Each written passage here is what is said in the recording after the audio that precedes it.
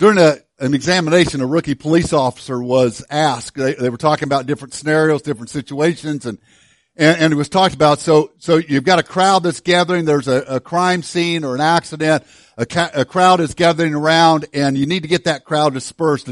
And so the question was to this rookie police officer as well as others there in the room, how would you disperse a crowd? What's the one thing you could do that would get the crowd dispersed? There was silence after the question was asked. No one said anything for a little bit, and finally one guy raised his hand and said, well, I would take up an offering.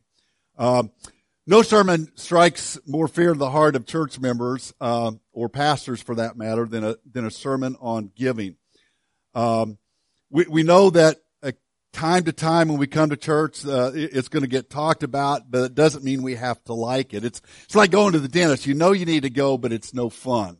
Well, we're going to talk this morning about giving that feels good, because the truth is, when Scripture talks about giving, it talks about it not in a, man, this is tough, this is going to be difficult to talk about. It talks about it in a positive, wonderful way. It tells us what God is going to do for us, that God is going to bless us. So this morning's message, just like last week's, not necessarily an easy topic, but it's biblical, and it talks to us about the heart of God. We're going to talk about giving that feels good. Paul, in the book of 2 Corinthians, if you have Bibles, turn there to 2 Corinthians chapter 9. And I challenge you to hold that open, because we'll move to a couple other places, and we're also going to go back to chapter 8, and then we're going to look at a few other passages this morning as well. So kind of hold those open. If you don't have a Bible, there's one in the pew back in front of you that is in the New International that will match what I'm reading here this morning. But Paul in 2 Corinthians was challenging the church at Corinth, and one of the ways that he challenged the church was to use an example of another church, the churches in Macedonia. So the churches around Philippi and that area were an example of giving. They were a poor church. Life was tough for the Christians in the Macedonian churches, but when they heard about a need in Jerusalem, the Jerusalem church was going through persecution. The Christians there were losing their jobs, and they were struggling, and they heard about the need there. So the churches in Macedonia, even though they didn't have much, took up some special offerings to bless the church in Jerusalem. So Paul, in challenging the church at Corinth, used the church in Macedonia as an example. So he's talking about that here in 2 Corinthians chapter 8 and 9. So if you have your Bibles open, let's look at chapter 9. We'll just look at a couple verses as we start out here this morning. Now catch what this says in verse 6 and 7. Remember this: whoever sows sparingly will also reap sparingly, and whoever sows generously will also reap generously. Each man should give what he has decided in his heart to give, not reluctantly or under compulsion, for God loves a cheerful giver. The Greek word there for cheerful, the word that Paul uses there is actually the Greek word for hilarious. So Paul, very, very precisely, very intentional there, uses that word, that God loves a giver that can give with laughter and excitement and cheerfully, that realizes that it's a wonderful thing. We aren't challenged, as we might sometimes think, we're not challenged to give until it hurts. Instead, we're challenged to give until it feels good. We're going to look this morning just at two simple thoughts that maybe will give us a little bit insight, give us a little direction on what God wants us to know about giving. Here's the first one that God talks about, or that Paul talks about in this passage, and I think he talks about motivations for giving. He kind of opens up for us what the motivations to give are. There's a couple things that we need to understand right off the bat, though. Let me preface everything else I'm going to say by throwing this out there. Number one, God doesn't need your money. If you want to write that down, it's not in the notes, but if you want to write that down, just feel free to go ahead and write that down. In fact, if you want to come back later and say, yeah, Tim, but didn't you say God didn't need my money? You're more than welcome to do that. God doesn't need our money. We need to understand, and to get a right perspective of godly giving, we need to understand that God doesn't need what we have. See, at the center of our worldview, we talked about this last week when we talked about if God is God, that sets up the whole premise of what we looked at last week, that God values life, even unborn life, if the center of our world belief is that God is all powerful, that he created the world and he keeps everything in motion by his power, then it's kind of small-minded. It's kind of short-sighted if we believe that God somehow needs our money. In Psalm chapter 50 verses 9 through 12, it says this, if you want to hold 2 Corinthians and jump over to Psalm. There it says, I have no need of a bull from your stall or of goats from your pens. For every animal of the forest is mine and cattle on 1,000 hills. I know every bird in the mountains and the creatures of the field are mine. If I were hungry, I would not tell you, for the world is mine and all that is in it. See, God doesn't need our money.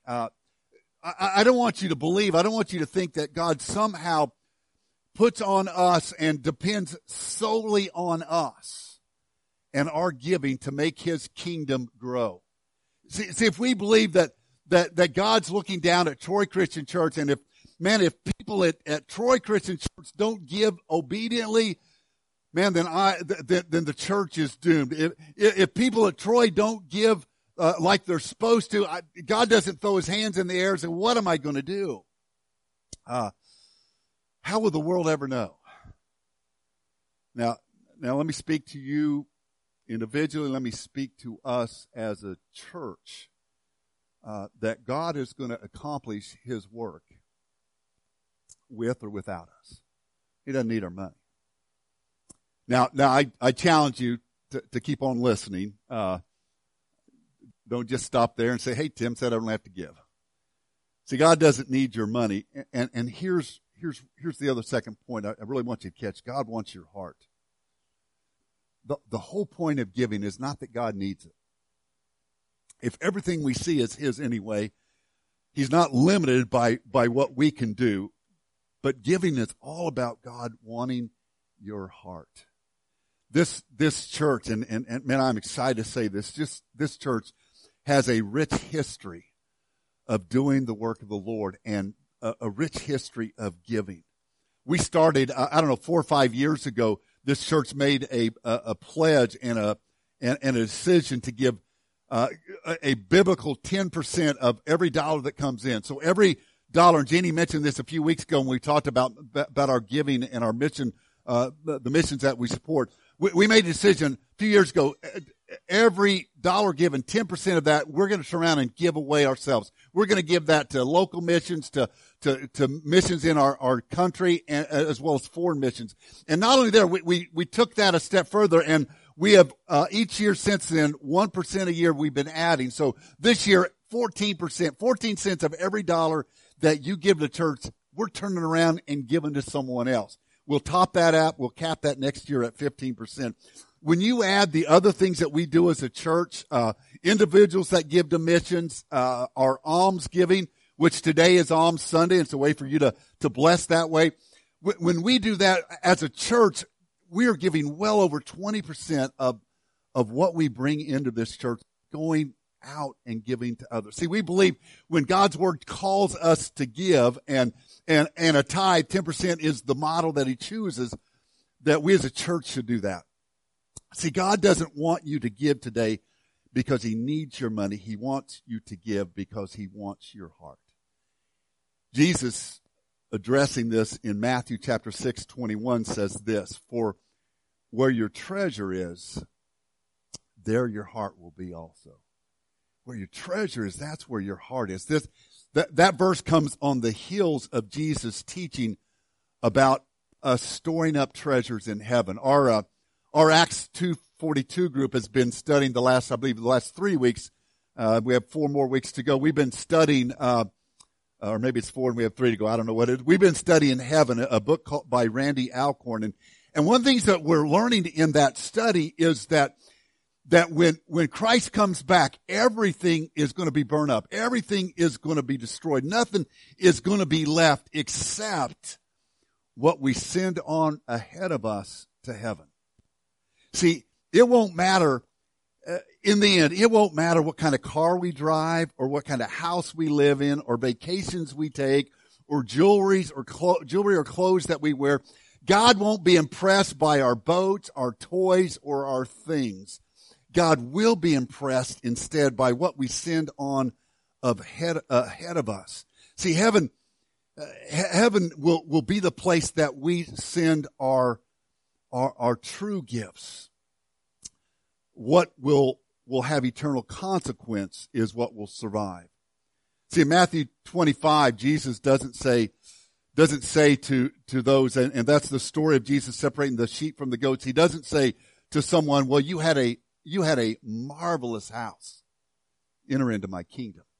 Jesus doesn't say to the people there gathered, wow, that was a great car you drove. Enter into my kingdom.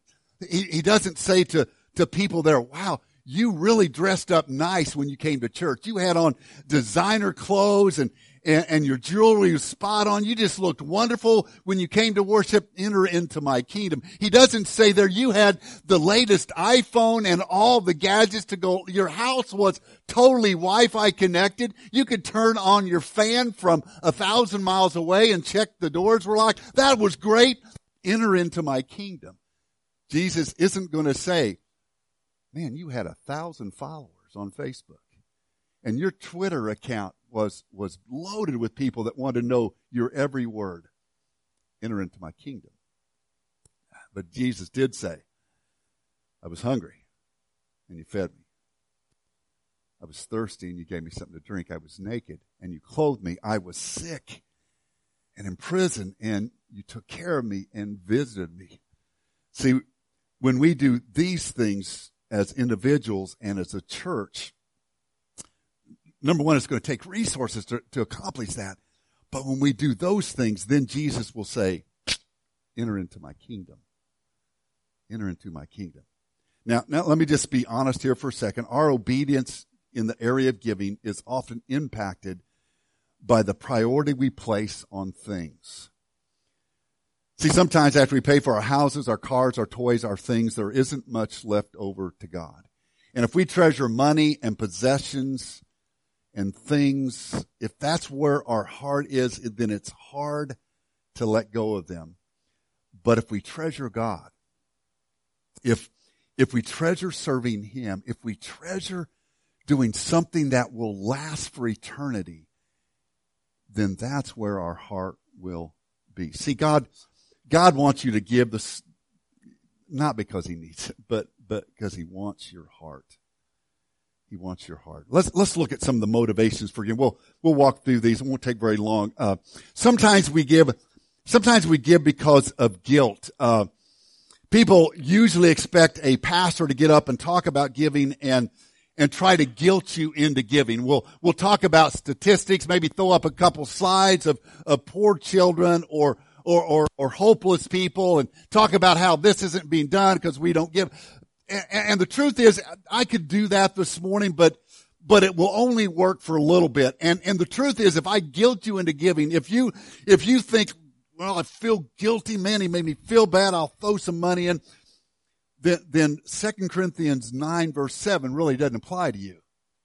God loves a cheerful giver. And if you give out of compulsion, if you give because I guilt you into giving, then you know what? God's really not going to be pleased with that gift, and you're not going to be pleased in giving it. So we don't give for that reason. In fact, what Paul was doing to the church with the church of Corinth is he was trying to teach them the biblical model, the Israelite model, the Old Testament model of making plans to give. If you look back in chapter 9, we'll move up a couple verses. Let me read just a few verses there. And really what Paul's talking about, this is a Gentile church, so they don't really know anything about the history of Israel and the model that God had for them. But Paul's given just a little bit of teaching that. Verse 3, but I am sending the brothers in order that our boasting about you on this matter should not prove hollow. They had told Paul that they were going to give to this need, but that you may be ready, as I said it would be. For if any Macedonians come with me and find you unprepared, we, not to say anything about you, would be ashamed of having been so confident. So I thought it necessary to urge you, brothers, to visit you in advance and finish the arrangements for the generous gift you had promised. Then it will be ready as a generous gift, not one grudgingly given. So basically what Paul is saying And he's teaching them there about the model in Old Testament, which is the model of first fruits. You give to God first. You harvest a crop, you give 10% at the start, not after everything is paid and then worry about it. You give first fruits. So Paul is saying there, if you plan and do it right, then you give generously. You give cheerfully, not begrudgingly. Giving out of guilt is not what God wants. If you give this morning because you're guilty, I think, Jared, I'm with you. I think God would say, and if I'm wrong, you can correct me, but I think he'd say, just keep your money if you're guilty. I want you to give cheerfully. Sometimes we give out of responsibility. That's not a terrible motivation. It comes from the attitude of I ought to. And that's okay, I guess. We should look at our church. We should look at ministries we're involved in and have a sense of ownership that I'm a part of that. I have a responsibility. The problem with out of responsibility is, again, there's not much cheerfulness. Sometimes we give to meet a need. Now notice these motivations are getting just a little bit better as we move along here. Sometimes our motivation is we see a need and we get excited about that and we want to make a difference. The problem with giving just to a need, and every church I've been involved with has done a great job of this. The problem with giving just to a need is you get excited for a moment and then it can pass. Or what if you're not excited about that need and someone else is? They're excited, they give, but you don't. Or the reality is, man, as a church, it's hard to make people excited after need after need after need. After a while, you're going to get burnt out and not motivated. Now, as a church, we do very well. A few weeks ago, we took up a love offering for Andrea Stock. We laid the need out and we said, man, Andrea's going to do a wonderful thing this summer. She's going to go and build houses with Casas Patristo and she needs a blessing and we need to raise $4,700 and this church gave well over $5,000 to that need. What a blessing. And we get excited about that. The problem though is it's not very sustainable when we just give because of a need. Sometimes we give in thanksgiving. Chapter 9 here, look at verses 11 and 12.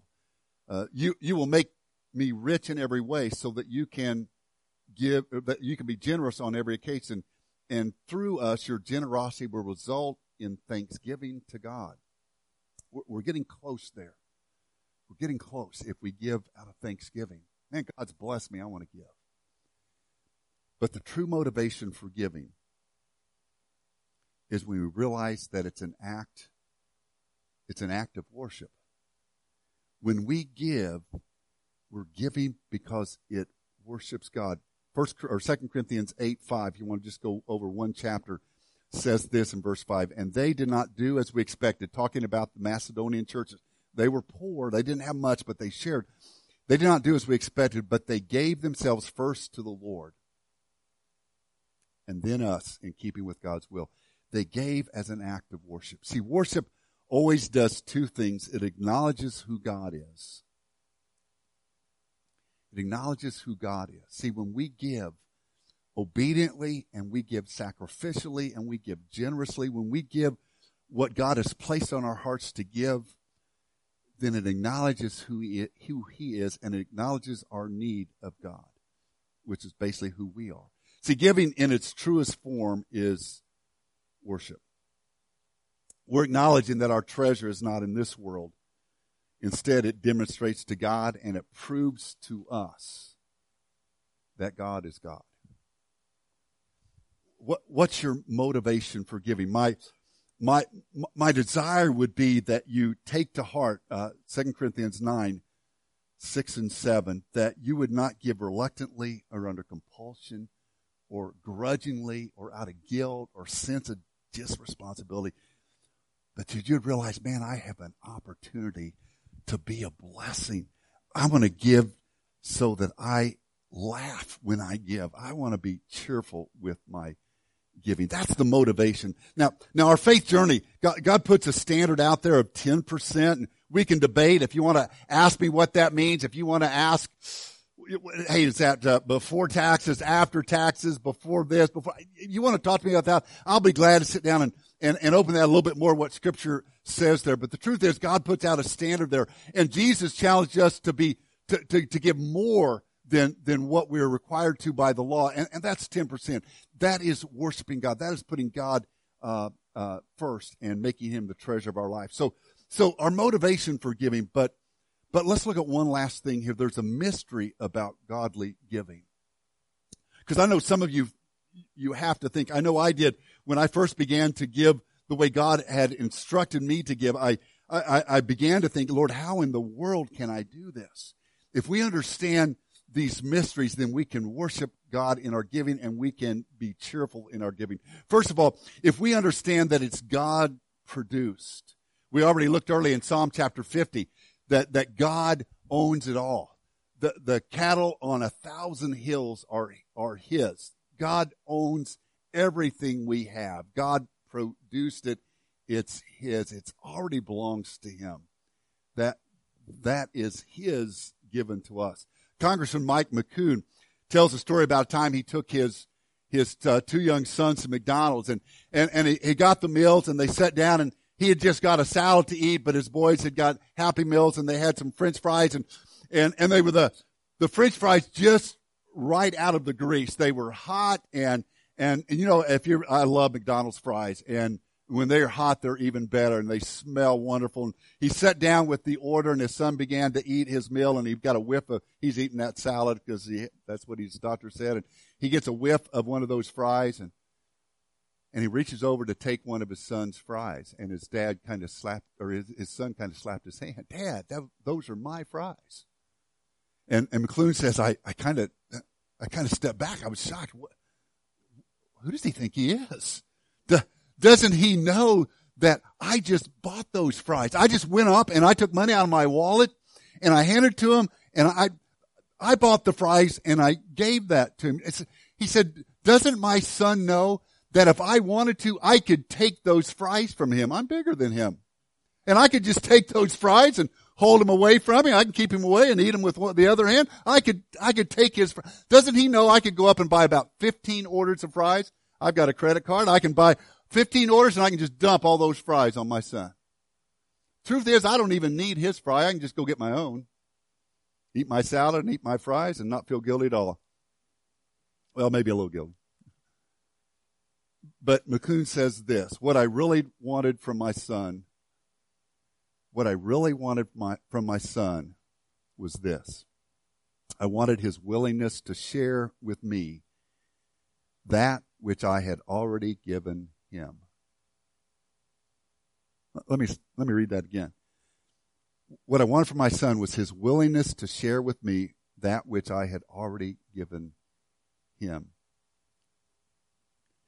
It's God provided, or it's God produced, and it's God provided. Hold Corinthians open and move back. The last book of the Old Testament's right. If you find Matthew, it's the book before Matthew, the book of Malachi. In the book of Malachi, chapter 3, verses 10 through 12, the prophet there says this. He says, bring the whole tithe into the storehouse, that there may be food in my house. Test me in this, says the Lord Almighty, and see if I will not throw open the floodgates of heaven and pour out so much blessing that you will not have enough room for it. I will prevent pests from devouring your crops, and the vines in your field will not cast their fruit, says the Lord Almighty. Then all the nations will call you blessed, for yours will be a delightful land, says the Lord Almighty. See, God provides if we just trust. Now, I know it may not make sense. You may look at your budget and say, man, how in the world can I give 10%? How in the world could I give like the church does? How in the world could I give 14? I mean, the math just doesn't work out. God provides. A guy came to his pastor and sat down with him. He said, "Pastor, I really feel like God has challenged me to tithe. I really want to tithe.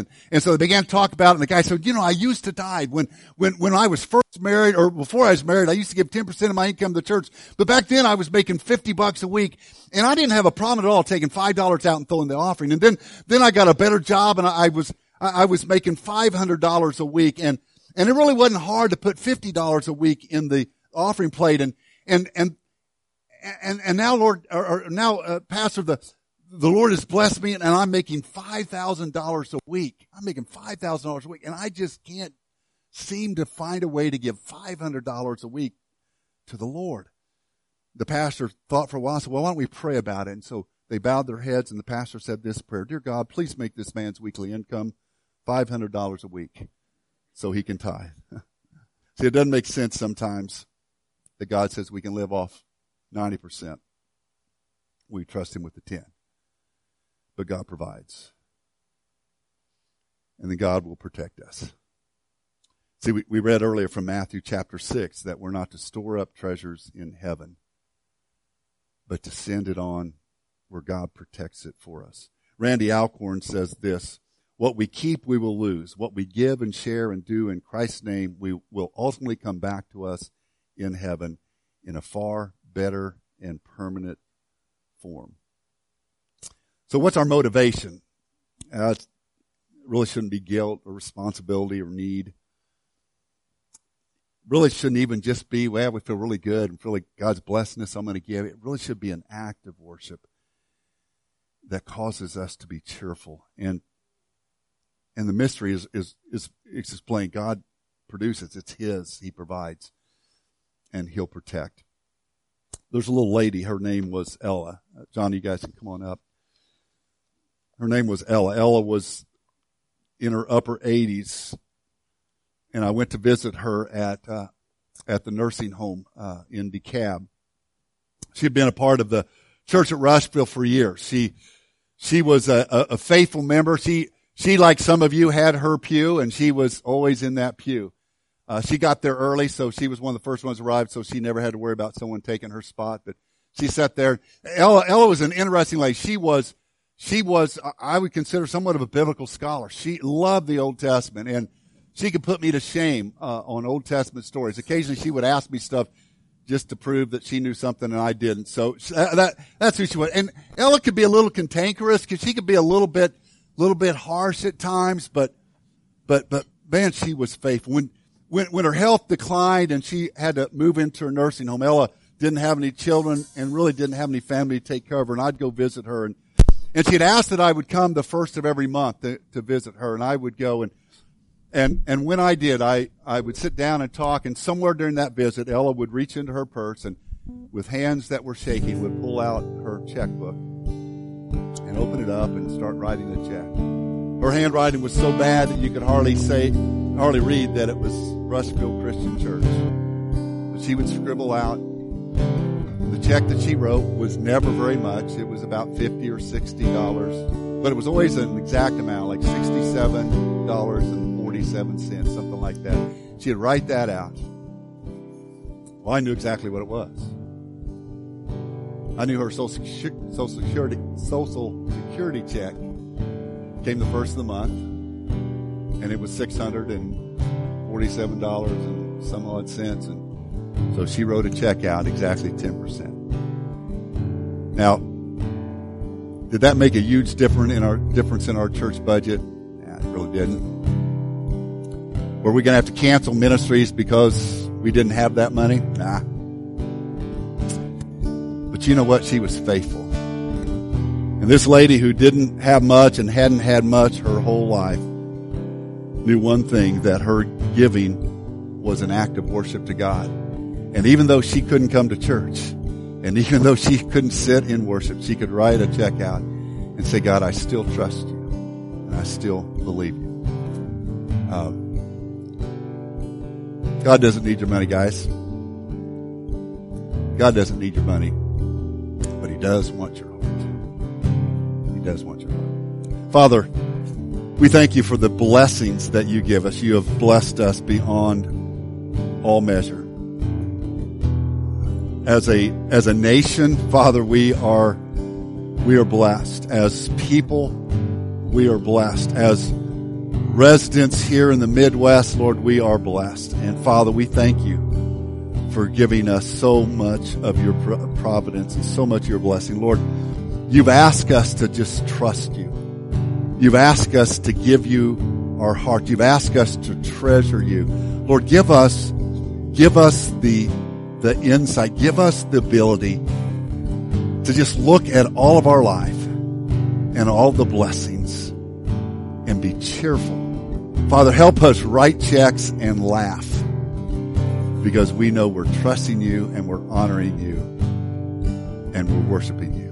In Jesus' name, amen. Would you stand as we sing?